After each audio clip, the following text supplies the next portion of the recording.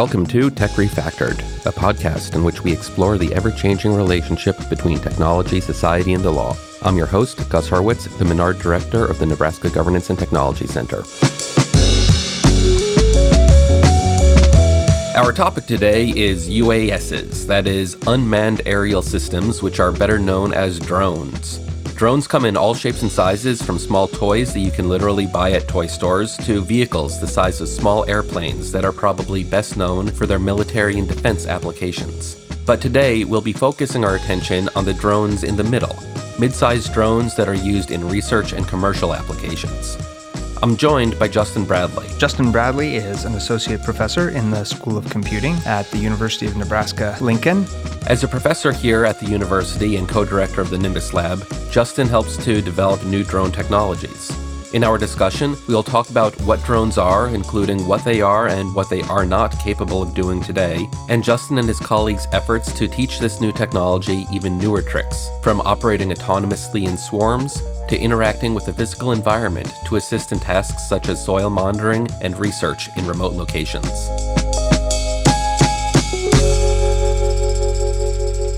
You've been working on drones for 17 years, and you're a pilot.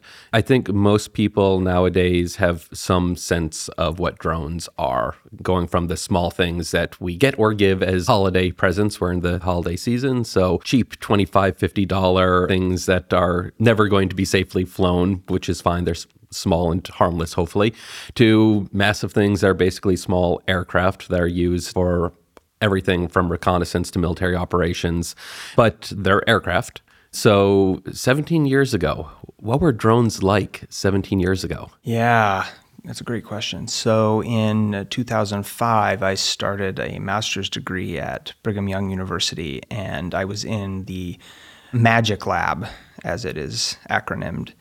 And it had been around a few years, and they flew small, what we called Zaggy-style fixed-wing aircraft. So this is before the age of multicopter drones type.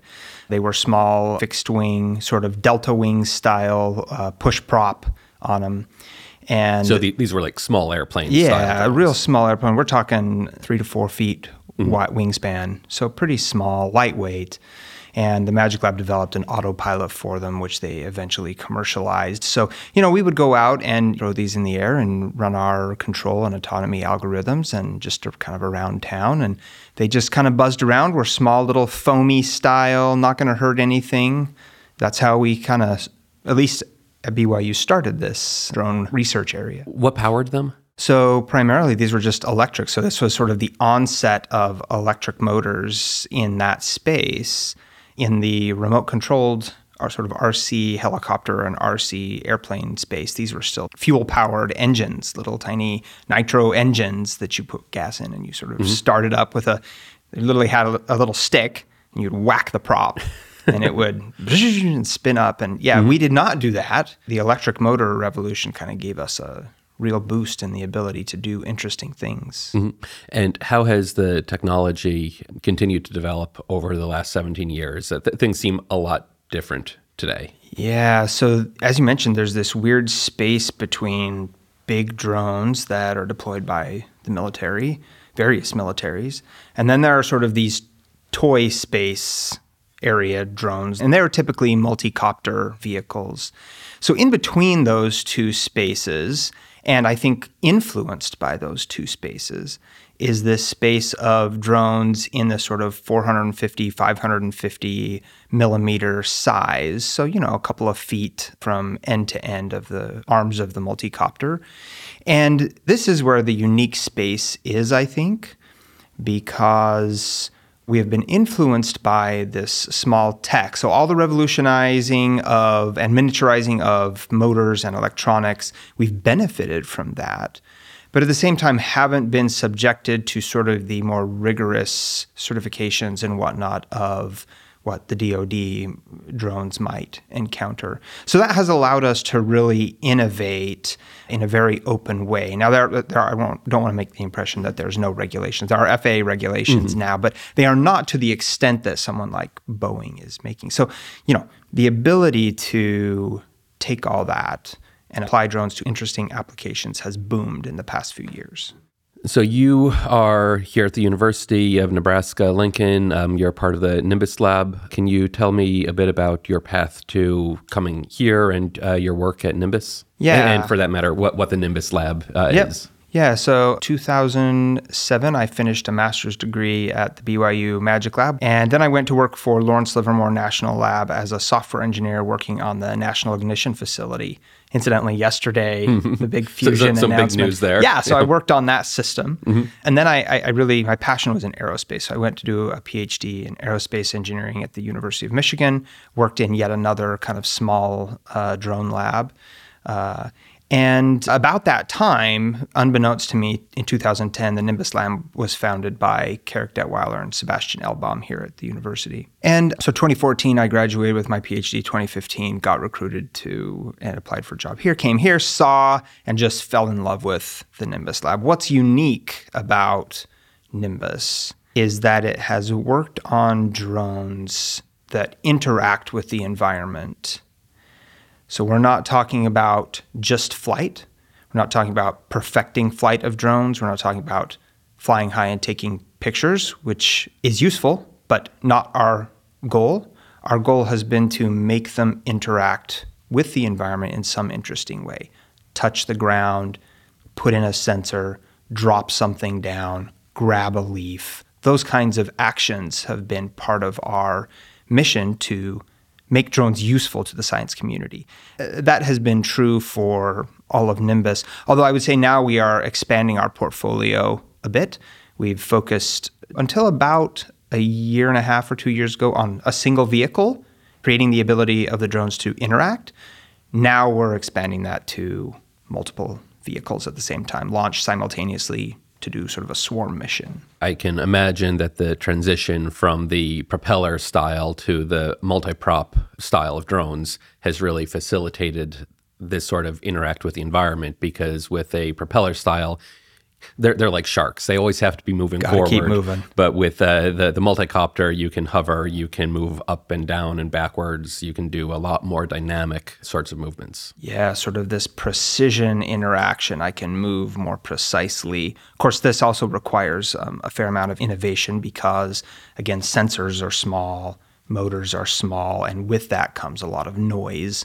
So there's this, it has enabled that, and yet there's still a lot of room to improve their ability to precisely move. And yes, now this allows me to get close to the tree to grab the leaf, that kind of thing, yeah. And we'll come back and talk about some of the specific research projects that you are working on, which in my mind, I'm summarizing as anything I can do, you can do better with a drone. But we'll come back and talk about some of those specific applications and projects in your research.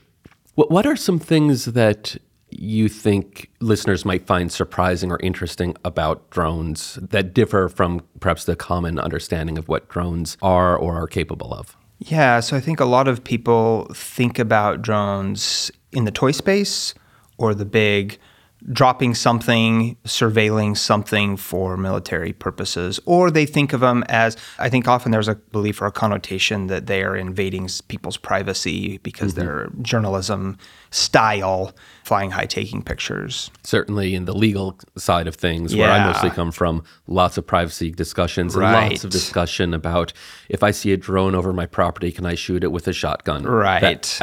So many discussions about that. The people that we want to deploy these, get them in the hands of, are people who want the tech. They want the surveillance of their crops. They want the monitoring of key parameters, or they want the ability to put a ground sensor in the ground autonomously to a region that is difficult to get to. So they are want to do this. We're not thinking about this from a sort of privacy perspective here. What are the challenges in this sort of work? You mentioned the noise, which I assume is many people have heard. These multicopter drones, they're loud. They have this loud buzzing sound. So is that one of them? I can imagine anything mobile technology. I think battery power is going to be an issue. Communications, weight. What are the things that keep you up at night trying to think of ways to overcome or deal with? Yeah, so all of those things for sure, and depending on the context even more. Let's start with the most recent thing we're worried about, which is communication. So, a single agent or a single UAS to a ground station, that's pretty easy communication-wise. What's more difficult is when I put a lot of them up in the air. Now I have... What's a lot? So even just 10, I guess that feels like a lot to me. Maybe some people don't think of that as a lot. That's a lot to me. But yeah, so the communication between the agents, between the different vehicles is difficult to do both reliably and at a rate that allows us to do interesting autonomy, interesting control. Another key challenge is precision. So easy to get precision if you have a lot of infrastructure. For example, you can have a GPS with an additional RTK GPS, as it's called, which gives you sort of this centimeter accuracy. But it requires extra infrastructure. But just a regular GPS that I put on these things, we're talking, a meter, maybe 2 meters of accuracy. That's not very good if you're trying to sort of reach out and grab something or trying to place something precisely. There's a lot of tech that goes into how can I control, estimate, move, communicate in a way that honors this or takes into account those limitations of small sensors and motors and whatnot that aren't that great. Another key challenge I think people don't often think about is that with these types of systems, the mean time to failure on the parts is much lower. That is to say, they fail more often, more frequently. And so what that means is that reliability isn't the same as you get with like an aircraft. The aviation industry, as you know, has an amazing safety record. That has not translated yet to this drone space. Why is that? Again, we need motors that fail less often. We need props that are better, withstand more forces, frames that withstand more forces, computation that's better, higher frequency, higher power. So you're stressing all of the equipment really greatly, pushing the bounds of what it can do? Yeah, as well as to pick up on one of the things you mentioned, the battery life is pretty key. People always ask the question, well, how long can it fly? And that will be followed up by how much can it carry? But those two things are coupled. I cannot separate those. So, right, a sort of off-the-shelf drone with a large one, let's say, with a big battery can go 45 minutes. You load that up with some interesting equipment that you'd like to use for monitoring or sampling or something else, all of a sudden that's 20 minutes. That's a huge difference. And 20 minutes might be unusable or uninteresting to a client where 40 minutes is. Yeah, it takes 10 minutes to fly to the place and 10 minutes to fly back. Well, you've got 0 minutes left to do something there. Exactly. So I can imagine then you're trying to shave weight, which means you're going to be using more delicate equipment, either sensors or weakening the frame of the drone, using lighter weight props or something, all of which is going to fail more rapidly. Or simply limiting what we can do. A client would like to have this sensor on the drone. Sorry, can't do it unless you want to reduce your flight time to nothing. Where are the brains of the drones? So typically they are centralized on board. So we run, I guess at some point it might be worth talking about sort of the move to require US-made components of drones. But the reason I bring that up now is because it is central to what brain we put on. So we select the brains, the autopilot of this drone to be compliant with these rules and regulations. So, but yeah, sits on the center, runs a little microcontroller, and then we run an open source autopilot called ArduPilot that is fairly popular and fairly robust. Sits on there, interfaces with a ground station. So there is sort of a user on the ground sort of seeing what the drone is doing, commanding it to next waypoints, things like that. So you're really working on a lot of autonomous flight systems then for operating the drones. Autonomous flight systems as well as its payload being autonomous. So we usually try to distinguish those two things. There is sort of a flight stack, and it does its thing for the UAV, UAS.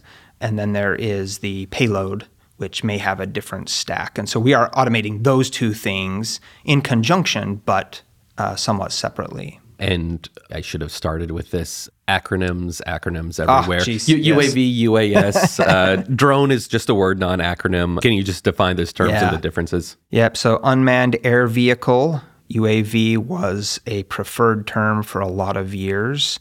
And sort of researchers in this space bristled at the term drone.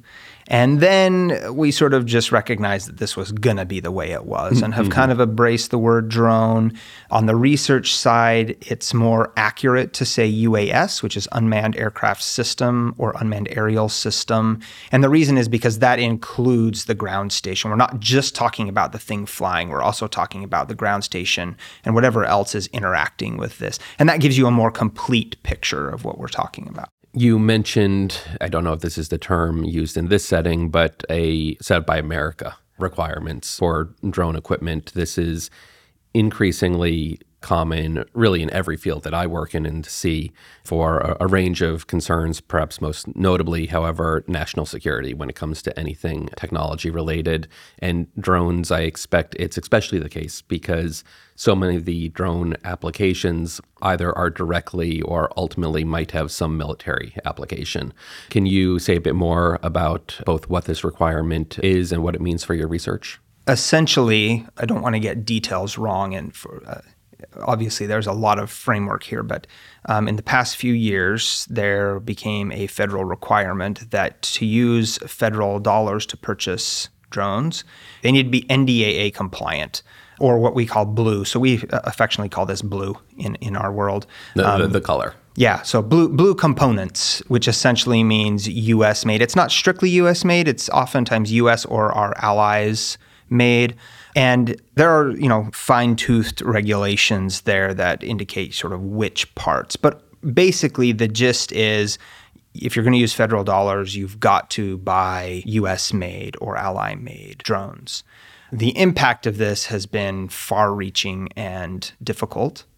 Used to be you could buy an off-the-shelf DJI frame or drone and customize it and then go deploy it. DJI, the large drone manufacturer in China, and arguably make the best hardware in the drone industry. Mm-hmm. So can't buy those anymore, can't use those anymore. But at the same time, U.S. market has not sort of matched in many ways, especially the price point of what China DJI has been able to offer. Mm-hmm. So what this means is what we could do on a shoestring budget before now requires tens of thousands of dollars more to purchase a drone. But perhaps more significantly for me, we can often write these numbers, these budgets into our grants. Mm-hmm. More significantly is we'd like to go show DoD and other stakeholders what we can do. And to do that, you go demonstrate this at various tech demonstrations that the DoD puts on. Well, you can't go do that unless you're compliant with these blue regulations. Mm-hmm. And what this means is sort of trying to play the game of mix and match to find the components that you can put on your vehicle so that it will pass the blue test at these demonstrations. And that is unclear at best. So it's not straightforward to find parts that are blue. Sometimes it is. Sometimes they exist clearly in a database and you can just see the list. Other times companies say that they're blue, and turns out they're not. Does this only apply to hardware or the software as well? Yeah, so right now our biggest concern has been hardware. We run ArduPilot, which is open source and therefore allowed. I don't think software has been the primary concern. It has been hardware. And I should clarify that to say that there's an interaction component there. Mm-hmm. But the primary concern so far has been sort of picking the hardware pieces. Continuing on the national security side of things, there obviously have been a lot of reports and discussion about drones used in Russia with American parts that are found in them. And that has nothing to do with your research, certainly. But I'm just curious how these concerns, these discussions, these reports affect your thinking about the field or your research. In some ways, we're facing moments that science has faced for generations to enable key technologies that can be used for nefarious purposes. obviously American citizen, so I'm on Team USA, as it were. I think we in the lab have tried to focus on science and agricultural applications. We've been asked to do things that have national security implications, but those have largely been in the realm of collecting information, which I think is valuable for its own sake. So I haven't been involved, and you're sort of unclear of what my colleagues would think about doing more what you're talking about, sort of defense in the sort of Ukraine space type. So we think about this in terms of science primarily, and that's been how we have kind of addressed this concern. So let's pivot to talk about some of your current research. I jokingly said when I've read about it, I think of it as anything I can do, drones can do better, or perhaps anything I can do, you can do better with drones, to involve both the human operator and the drone. So you have a few projects that I know that you're working on. I expect there's other research, but let's start with your work. I guess it's not exploration, but work drones in the Arctic and soil monitoring. Yeah, we're pretty excited about these. These are coming online right now. So as I mentioned, we've been expanding to multiple agents. And there's a couple of ways to think about this. You could think about a swarm where sort of all of the vehicles are doing the same thing, but they're working collectively. You could also think about it as different types of vehicles, each of which has a task, and you'd like to sort of send the team out to do its task, but in sort of a parallelized fashion. That's mostly what the Arctic project is about. On the robotics side, on the science side, the underlying science is that due to climate change, beavers have been migrating to the northwestern part of Alaska. They're, for lack of a better term, invading that area and melting the permafrost because they build these dams that change the water flow. That on its own, it has nothing to do with your work necessarily. Nothing to do with my work. It's amazing. And Yes. I don't know if you're familiar with this story, but beavers are an invasive species, and they did the same thing in Patagonia. Yes. And they change the ecology, they change the ecosystems in amazing ways. And just hearing you say, beavers are invading Alaska and they're melting the permafrost. that sounds really weird, but yeah. How do we know this? Well, we need to kind of monitor it. And that brings us to the drones. Yeah, so we have a science partner in Alaska who studies this. Well, the trouble is that it's not a particularly accessible area, much like Patagonia might be. And interestingly, there's a lot of uncertainty about what goes on, particularly in northern climates for beavers. Obviously, water freezes, and so the question becomes, well, what's happening to the beavers? Are they just kind of hanging out in this house underneath this dam they've built? Well, the answer is it's not totally clear. And so part of this project is to deploy a heterogeneous team of swarms. By heterogeneous, I mean agents, robots with different capabilities. In this particular case, there will be a flying drone, so a UAV. There will also be a water surface boat drone, if you will. And then there will be underwater sensors or other robots that go underneath and sort of try to figure out what's going on beneath. So we are deploying that as a team to go and monitor, learn about, surveil beavers as they move at different times of the year. So this is really emphasizing the importance of that S in the UAS. It's a system. So Yes. I'm just making things up at this point, but I can imagine if you have land-based sensors, vehicles, what's not, they might be powered by solar power so they can recharge, they can collect data, but they can't communicate that data. So the drone could fly in and it could upload all the data. It might have some sensing capabilities as well, but that is a literal vehicle for establishing communications that might otherwise be impossible. Yeah, it could sort of do this scenario where you collect the information from the vehicles on the surface of the water or something, sort of rise up, gain altitude to a good point of communication, communicate it to something else, and then go along. In this particular instance, so one theme, one way that we're expanding in the lab is we've been thinking a lot about deploying agents, robots. So in this particular one, the air vehicle is going to carry the boat, the surface vehicle, and the surface vehicle will carry the underwater robot. And so sort of together we're launching this out So in this particular case, we're thinking more about long-range deployment. I can't get over this ridge and down into the valley without disturbing the ecosystem. So let me sort of launch this flying vehicle to then deploy the sequence of robots. And then collectively, the question is, well, okay, then what? So how are we going to move the vehicles around? In this particular instance, the beavers sort of they build these dams and they create these sort of larger ponds that are now, where they were not connected, are now kind of connected. So the surface water vehicle is going to then kind of scoot around through these ponds, deploying underwater robots, underwater sensors, and then the UAV, the flying vehicle, will sort of then collect information from the boat and, as you said, sort of communicate this more broadly. So not to start a interagency sort of fight or anything, but do you have any conversations with folks at NASA or JPL over who has the harder job, running a rover on Mars versus running drones in Alaska? Oh, man. All the respect to NASA. They are amazing. Yeah, I have not had the good fortune of working with NASA very much. Interestingly, I am in their community, sort of the aerospace community is one of my main communities, but I work with robotics community as well and end up sort of not talking that much to NASA, which I would like to. So, right. Yeah, it's amazing. Please talk to us. As you're describing the work in the Arctic, this sounds like Mars stuff. Yeah. In terms of complexity and deploying vehicles to autonomously get from the air to the surface and maintain communications. Unsurprisingly, you also do a lot of ag-focused work. Yeah. I know you're working a bit on soil monitoring right now, and NIMBUS has done lots of other work. Can you tell us a bit about this work? Yeah, and I suppose this is at least one good segue for me to say, we leverage a lot of collaborators who are experts in different spaces. So, and we could not do what we do without them. So this particular instance, I bring that up because Trenton Franz in the IANR, Natural Resources, School of Natural Resources, works with us to develop drones to do soil water monitoring.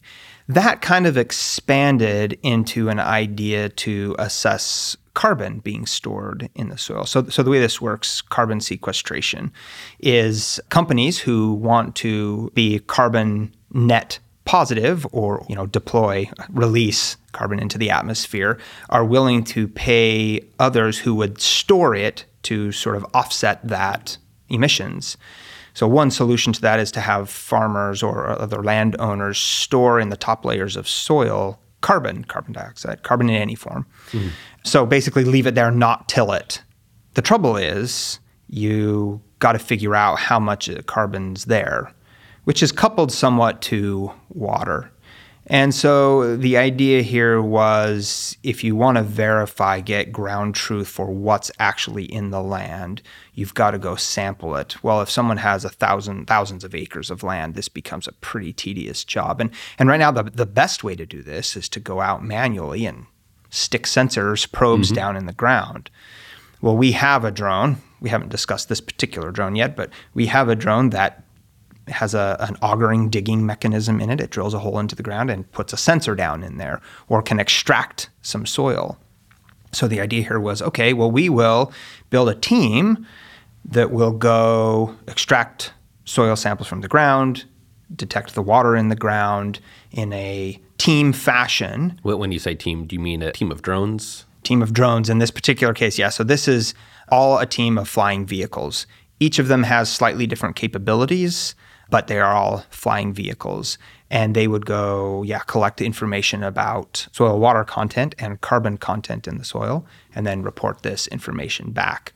Sort of an underlying piece of this that's less related to the robots is, well, where should you take the samples?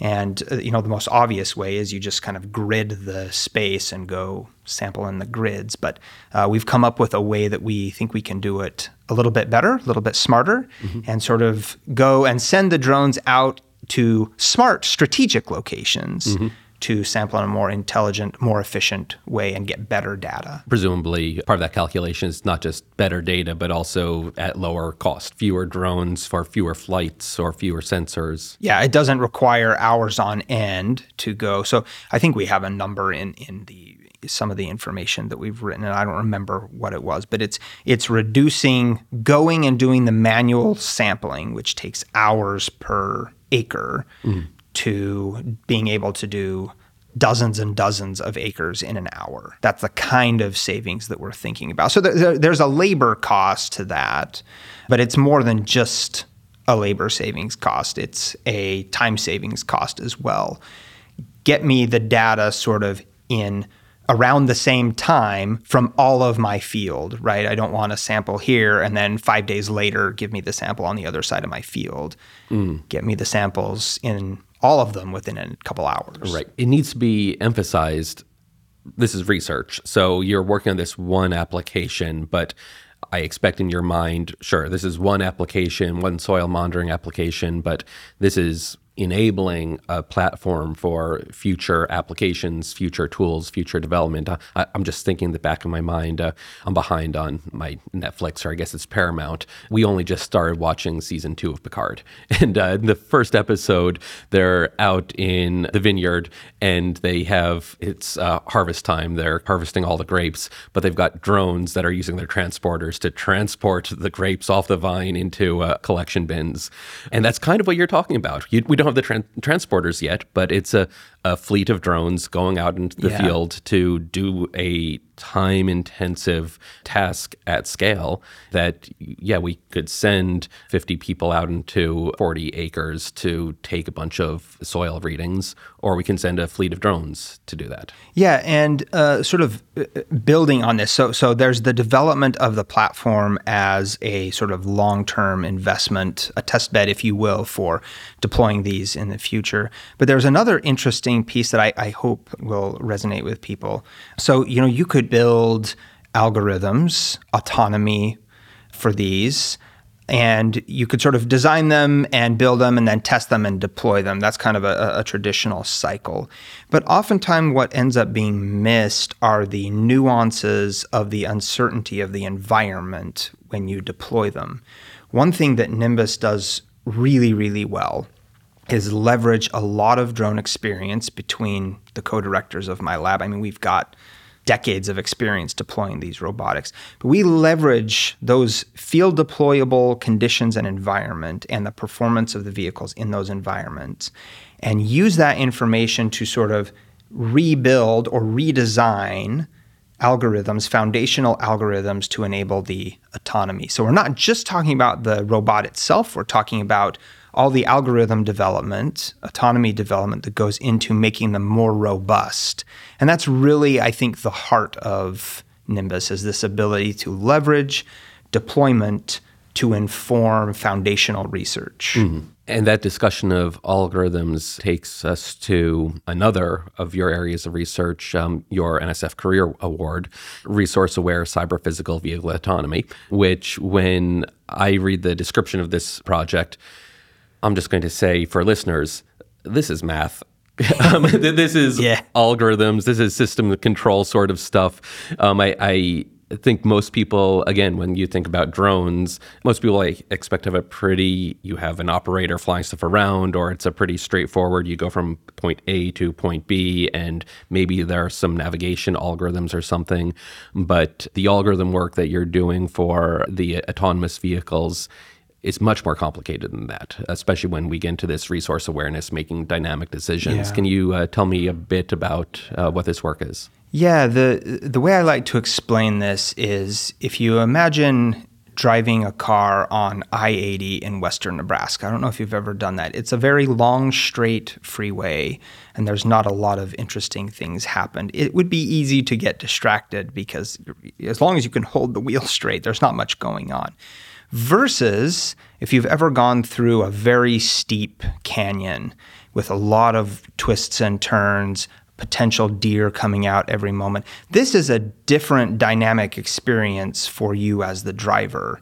You are keenly aware. You have refocused your resources to make sure that you are safe and don't hit anything. So robots don't have the ability to do this. They can't reallocate resources based on what's happening in the environment or what's happening in the car or whatever. We design them as if they were always going down the canyon at 100 miles an hour, right? We design them for worst case scenario, right? And this makes sense, especially in aviation, right? I want to make the most robust system I have. So let me build the system as if there's always something on the horizon that I've got to be aware of. But the reality is that a lot of the time, the robot is, quote unquote, driving down the freeway, a straight freeway in western Nebraska, so to speak. And just to put a fine point on it, coming back to earlier in our discussion, drones are resource constrained. Constrained heavily. When you're operating in that worst case scenario sort of mode, your sensors are constantly monitoring, your CPU, your computer is constantly evaluating, running, draining your battery. Exactly. And so what I'd like to rather do is when I'm driving down the freeway, it's straight and there's nothing interesting going on. I'd rather take those resources and apply them to something else. In this particular case, what I'm thinking most about are things like monitoring surveillance activities that require machine learning. Machine learning has come or is coming. We're going to use them in our vehicles, but they are complex and they require a lot of computation to execute them. Well, I may not have the computation to spare. What my career award tries to help me do is build the foundation to build autonomy that will allow me to take those resources when I don't need them and reallocate them towards things that are more useful, and then take them back when something dynamically is interesting and I have to use those resources for precision control or something like that. So it's kind of a limbic system for the drones, or know when to inject a shot of adrenaline when you need it, but let the drone's mind wander the rest of the time. That's right. What's next in your work or the work of the lab? So I think the biggest thing is moving to multi-agents. This has been a real challenge. We've been working with an agency to develop swarms that are capable of target tracking or resupplying, moving things to another location, things like that. And most people, when they deploy a swarm, deploy them inside with a motion capture system and with using Wi-Fi communications, or alternatively, they are fully centralized. So for example, the drone shows that you see that kind of look like fireworks, those are often centralized. They're telling, all the drones where to go at each precise moment. They're not sort of collectively necessarily working together, sharing information and making a collective decision. So that's what we're trying to enable. Well, how do you make this happen outside? That has been the challenge. We've been working on it the past year and a half and have learned a ton. So what is next? The thing that is next is to try to build a swarm by thinking of it as sort of a single organism. Instead of designing each vehicle and then sending it to different locations point to point, which is, as we discussed earlier, is kind of what we do right now. What I'd like to do is think about them as an organism that I could task to go do a thing or move in a particular way according to some sort of flow, mathematics or something like that. That's really hard to do right now. Some of the challenges that we face are, as we discussed, communication. Just don't have good enough radios yet at the price and weight that lets me put these on there and still have reliable communications. There's also this sort of mean time to failure of the components. So this is the way I like to frame this for people. So imagine you have a swarm where each robot has about a 90% success rate. So it will succeed at its mission 90% of the time. As soon as I deploy 8 of them, the odds of all 8 of them accomplishing their mission with each one having 90% success rate drops to 43%. That's bad. Yep. So if each robot, say, had 75% reliability or success in its mission, this drops to like 10%. It's ridiculous. To get to the place where you could reliably deploy a swarm with, say, 80, 90% success rate for the whole collective, you've got to have like 97 to 99% success rate of each robot. That means more precision GPS. It means better radios. It means better equipment. And that's all there if you want to pay $100,000 per vehicle, but you don't. Right. Especially when they're only this big, when they're a foot wide. Nobody wants to pay that. Right? Especially when you're talking about swarms of them as well, because every extra dollar is times 10. Yeah, and at least part of this, part of the reason to want a swarm is the sort of redundancy that comes with deploying a lot of them. So, at $100,000 a pop, this becomes unreasonable. So yeah, we need to get to 99% reliability with these vehicles in deployment. That is the big challenge that NIMBUS is going to be trying to tackle over the next few years. Algorithms, autonomy, and robots that are more reliable that can be deployed as a swarm. Is the sole focus reliability of the individual robots, the individual drones, or is it system reliability such that you're going to expect we want to target 90% system reliability, which means we're going to assume that 2 or 3 drones are going to fail over the course of the operation, the execution, and the system needs to be able to adapt to that and continue functioning? Yes, that's exactly right. So right now we're thinking about a siloed robot, and that's how we build and design them. I want to think about sort of cutting across the silos.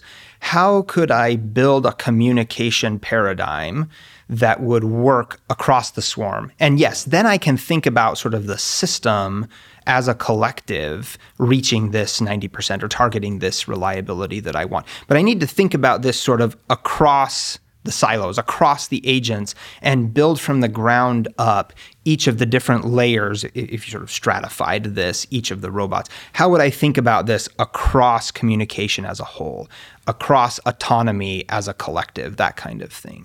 So we're talking about moving from thinking about a robot to thinking about and designing the collection of robots. Well, we are rapidly exhausting our batteries, so we're going to need to start returning to base pretty soon. Any last thoughts that you want to leave us with? Yeah, I want to just reiterate, drones have tremendous capacity to help us in agriculture, to help us in the military, to help us in virtually every way, delivery of package.